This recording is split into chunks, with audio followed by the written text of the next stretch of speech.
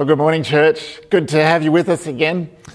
Just quickly before we get into James today, I just want to let you know, you can probably tell just by looking behind me here that things are starting to change a little bit around here, and that's because we're heading towards our in-person services on July the 12th. So hopefully you've all heard that announcement by now, but if you haven't, that's the plan. We're going to have 3 services each Sunday from July the 12th onwards, because we can only accommodate up to 100 people at a time. So I just wanted to let you know that there's a whole bunch of information that surrounds that, which I won't get into right now, but there'll be some more information available for you on our webpage, on our Facebook page, and we'll email things out as well. So just be aware of that. There's more information to come. All right, on to James. You know, this walk through James, it's been really good. We've kind of been going slowly through it. It's been challenging to me, and I hope it's been challenging to you as well.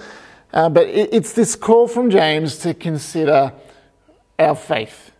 You know, is it just stated words, or is it real? Is it lived faith? Week 1, we looked at this idea that, you know, James called himself a slave to Christ, which is a little bit hard to understand at first. And so we looked at what that really means for us. Week 2, we talked about endurance. You know, remember the 4 T's. Trials and temptations and troubles and testing, and how those things can build endurance for us. And then week 3, last week, was about being slow to anger, and that was, again, another challenging one. Thank you, James. He's challenging us every single week, which is good for us. And I heard back from some of you during the week this week about how you felt like God was kind of helping you to think about those moments of anger that you might feel and that you might demonstrate to people at times. So that's great as well. And this is week 4. And the topic this week actually is discrimination. We're going to be in James chapter 2, verse 1 to 13. And so I've just asked our intern Jacob to read that to us today. Thanks, Jacob. Today's Bible reading comes from James chapter 2, verses 1 to 13. My dear brothers and sisters, how can you claim to have faith in our glorious Lord Jesus Christ if you favour some people over others? For example, suppose someone comes in your meeting dressed in fancy clothes and expensive jewellery, and another comes in who is poor and dressed in dirty clothes. If you give special attention and a good seat to the rich person, but you say to the poor one, you can stand over there, or else sit on the floor, well, doesn't this discrimination show that your judgments are guided by evil motives? Listen to me, dear brothers and sisters. Hasn't God chosen the poor in this world to be rich in faith? Aren't they the ones who will inherit the kingdom he promised to those who love him? But you dishonour the poor. Isn't it the rich who oppress you and drag you into court? Aren't they the ones who slander Jesus Christ, whose noble name you bear? Yes, indeed. It is good when you obey the royal law as found in the Scriptures, love your neighbour as yourself. But if you favour some people over others, you are committing sin. You are guilty of breaking the law. For the person who keeps all the laws except one is as guilty as the person who has broken all of God's law. For the same God who said, you must not commit adultery, also said, you must not murder. So if you murder someone but do not commit adultery, you have still broken the law. So whatever you say or whatever you do, remember that you will be judged by the law that sets you free. There will be no mercy for those who have not shown mercy to others. But if you have been merciful, God will be merciful when he judges you. All right, thanks, Jacob. So right there in verse 4, James uses this word discrimination. So let's talk about it. Discrimination is quite simply, favoritism. It's showing favor, or it's favoring one person or a group of people over another, and it usually comes from a place in here that's not good. Another word is prejudice. Another word is bias. This topic, just to be really honest, it's challenging for me this week. It's really important, though. Why is it important, you might ask? Well, because it's actually important to God. We just read the scripture. James is challenging us about discrimination, about prejudice. So it's important to God. So it's important to us. Jesus really did live a life on earth that crossed many divides. He really did challenge long-trenched divisions and prejudice. And we see examples of that all the way through the Gospels. Paul was the same way. He and the early Christians, the early missionaries, they had to challenge the same kind of prejudice that was part of their culture. They went out into the Gentile culture, being good Jews themselves. They went out into the Gentile culture, and they had to learn what it was to love that group of people that in their previous time, in their previous life, before they knew Jesus, they would look down on. They would perhaps see them as less than them. Remember in the first week we talked about the audience that James was writing to, these new Christians that he was writing to. They were Jews. They had this Jewish culture and background, whereas Paul tended to write to Gentiles. There's a bit of a difference there. So here's James talking to his own group or tribe, talking to them about discrimination. And he's saying to them, it's not compatible with a life that follows Jesus, with faith in Jesus. The way we live should reflect this command: show no favoritism. And not even show no favoritism. It's change this here, change the part in my heart that maybe is living that or experiencing that. Can I just say this before I go any further? Today, I'm preaching to the church as I always do, but I'm preaching to myself first. I'm not standing on a platform and pointing the finger at any one person or any group of people, okay? I just want you to hear that. I'm staying in the Word, so let the Word speak to just you today, and I'll let it speak to me. This message is for us because if there is one group of people in this earth that should be the most inclusive, the least judgmental, the least prejudiced, it is us. It's followers of Christ. And I say should be, because if James had to raise it, apparently he discovered it's not always the case in the church. So as a follower of Christ, I ask the question, what does his word challenge me on today? Am I willing to ask myself some hard questions? Am I willing to pray the words of Psalm 139, these words, search me, O God, and know my heart, test me and know my anxious thoughts. Then this bit, point out anything in me that offends you and lead me along the path of everlasting life. It's a big call to pray that prayer. Are we willing to let God point out anything that offends him? To do that, you have to have no defences up. So I invite you to start with me with an open heart and open hands. God, search my heart today.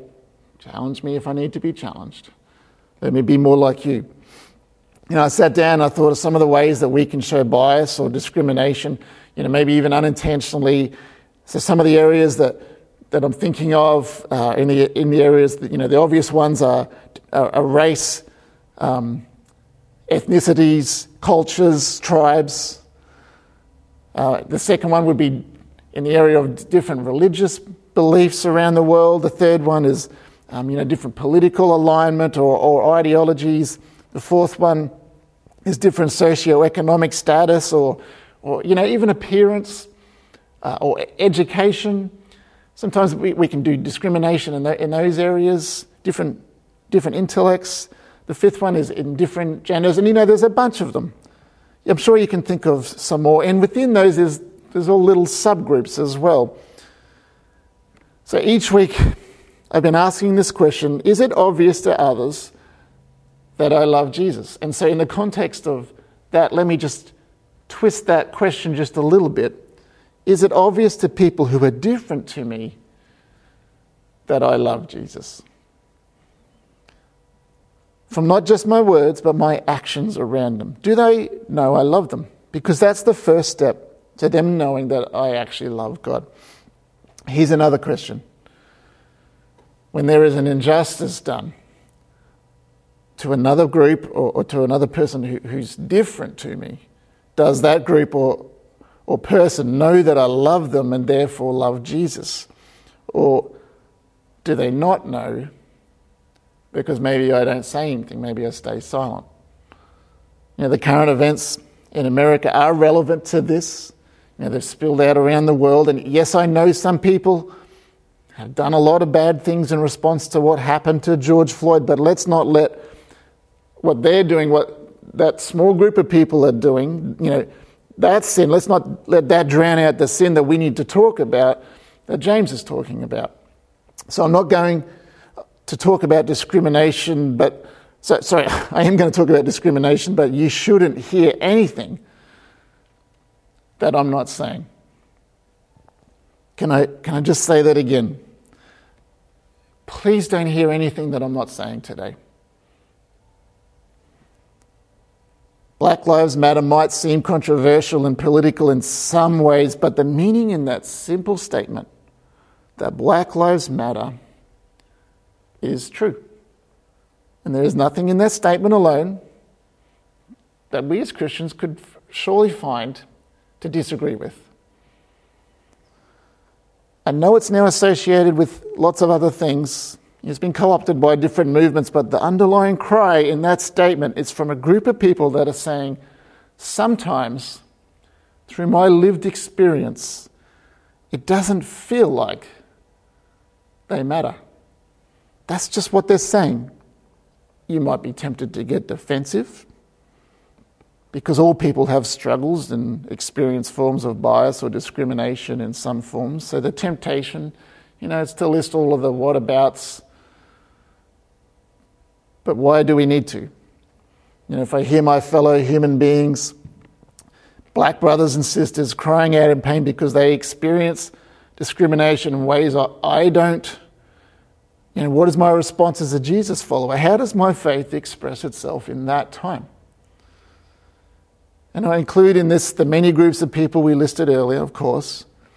James highlights the discrimination that can occur between rich and poor. That was very relevant to his time. It was something that was very much on their minds. But the principle of that, it actually applies across the board. James specifically said, this is an example. The principle applies across the board. So what should we do? I say, let's stick to David's psalm and be open and willing to allow God to search our hearts today. And if God does find anything when he searches my heart, I'm going to allow him to point it out to me so that I can change, so that I can deal with it. This is a good thing, all right? It doesn't make us a bad person. It means that we're listening to God. Now, I know this church is filled with loving people, but today let's be even more willing to find a way to be more like Jesus and have a heart of compassion to all people. This brings me to my first point today. When it comes to overcoming bias, number one, be slow to speak and be quick to listen. James 1:19 says, you must all be quick to listen and slow to speak. That's a direct verse from last week's sermon when we talked about anger, but it applies very much to what we're talking about today. This is one of the fallbacks of doing a sermon series through a book of the Bible. You take chunks, but they are all in context together. And so it's important to remember that. The problem often is that when people speak up about their experience, we're not good at listening sometimes.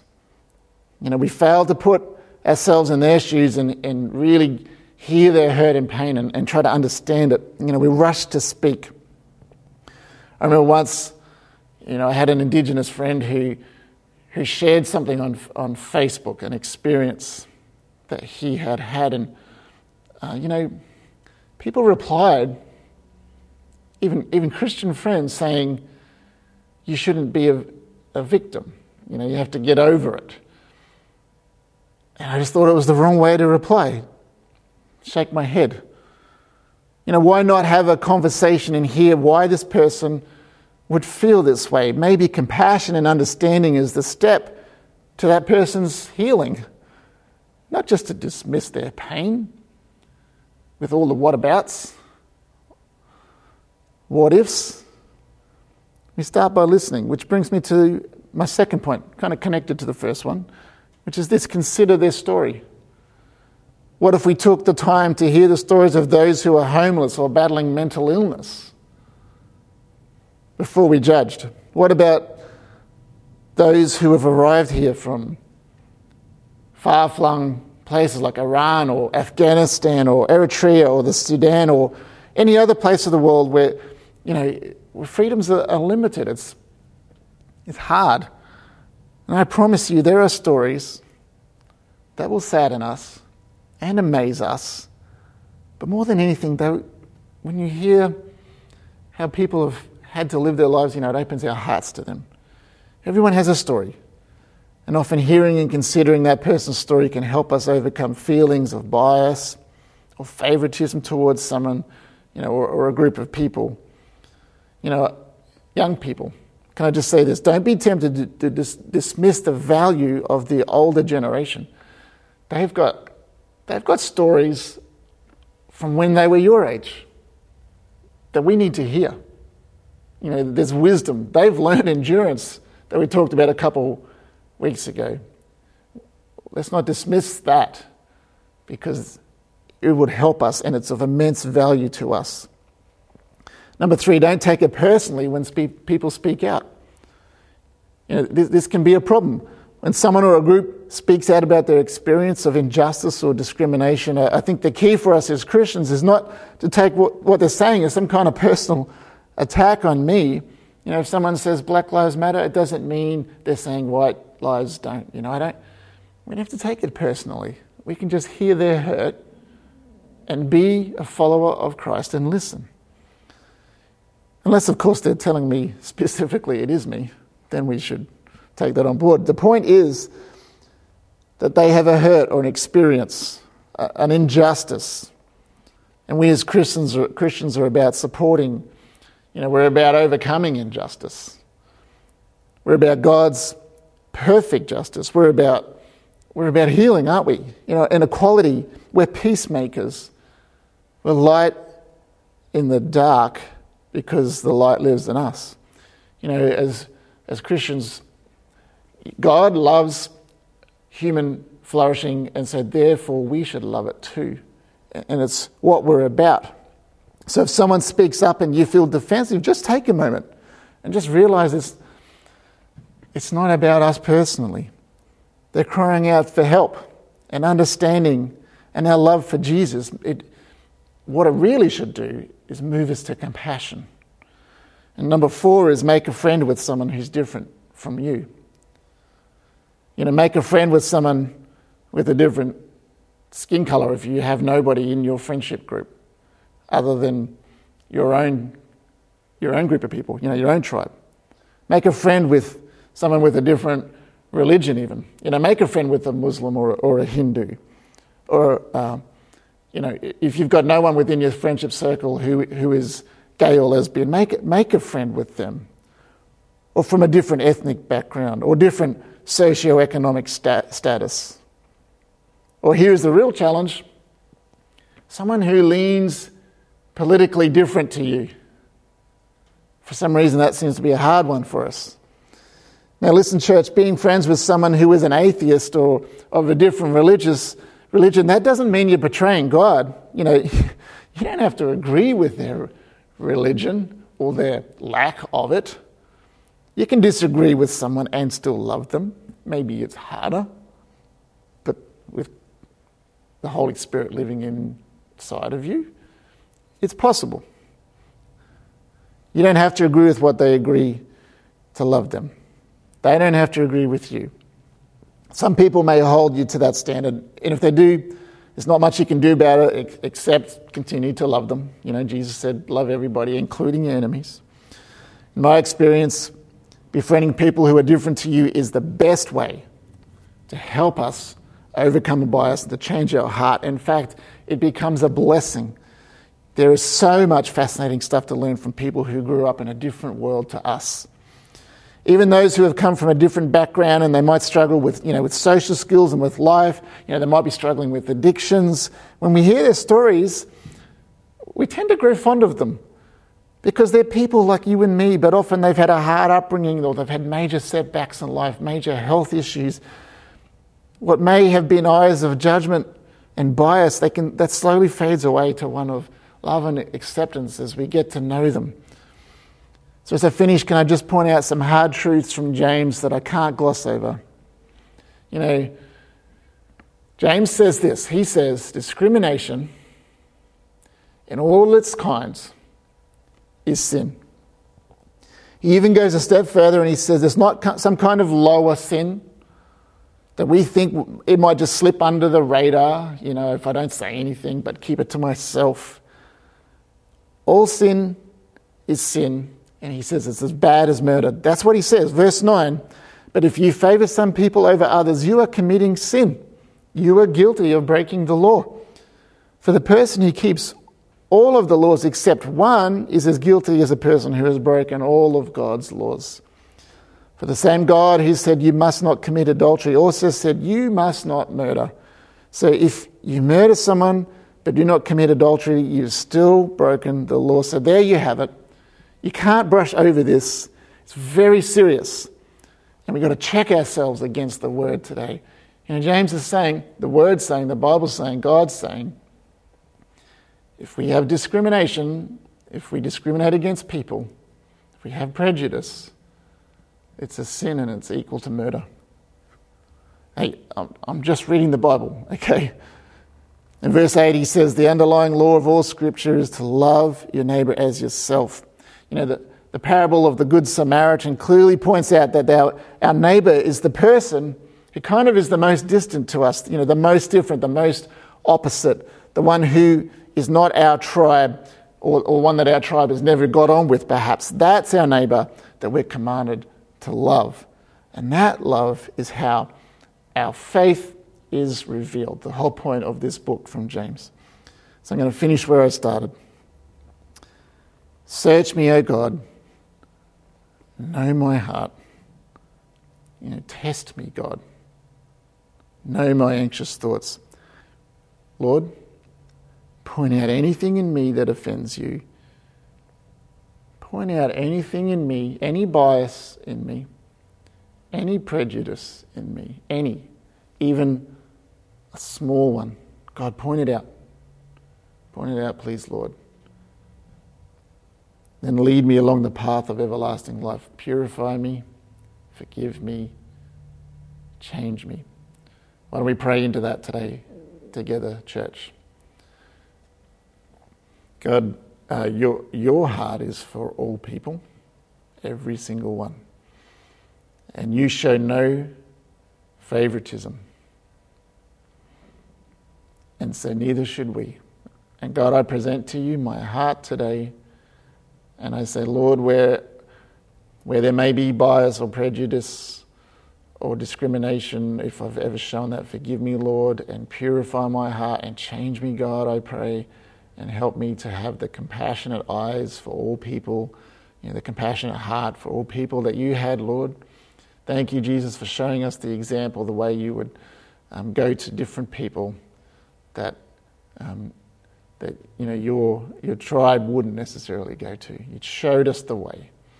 And God, help us to be that. Let us be that church. We are a loving church, God, I know. But God, take us to a new level of love, where we see all people equally through your eyes, and we love them with compassionate hearts. God, I pray that for me. I pray that for all of us. I pray that anyone that will come across my path, they come into this church, or they encounter anyone within your church, Lord, that would be their experience, that it would just be a love, an unconditional love like you would have, God. That will point people to you more than anything. We pray for that in the name of Jesus. Amen.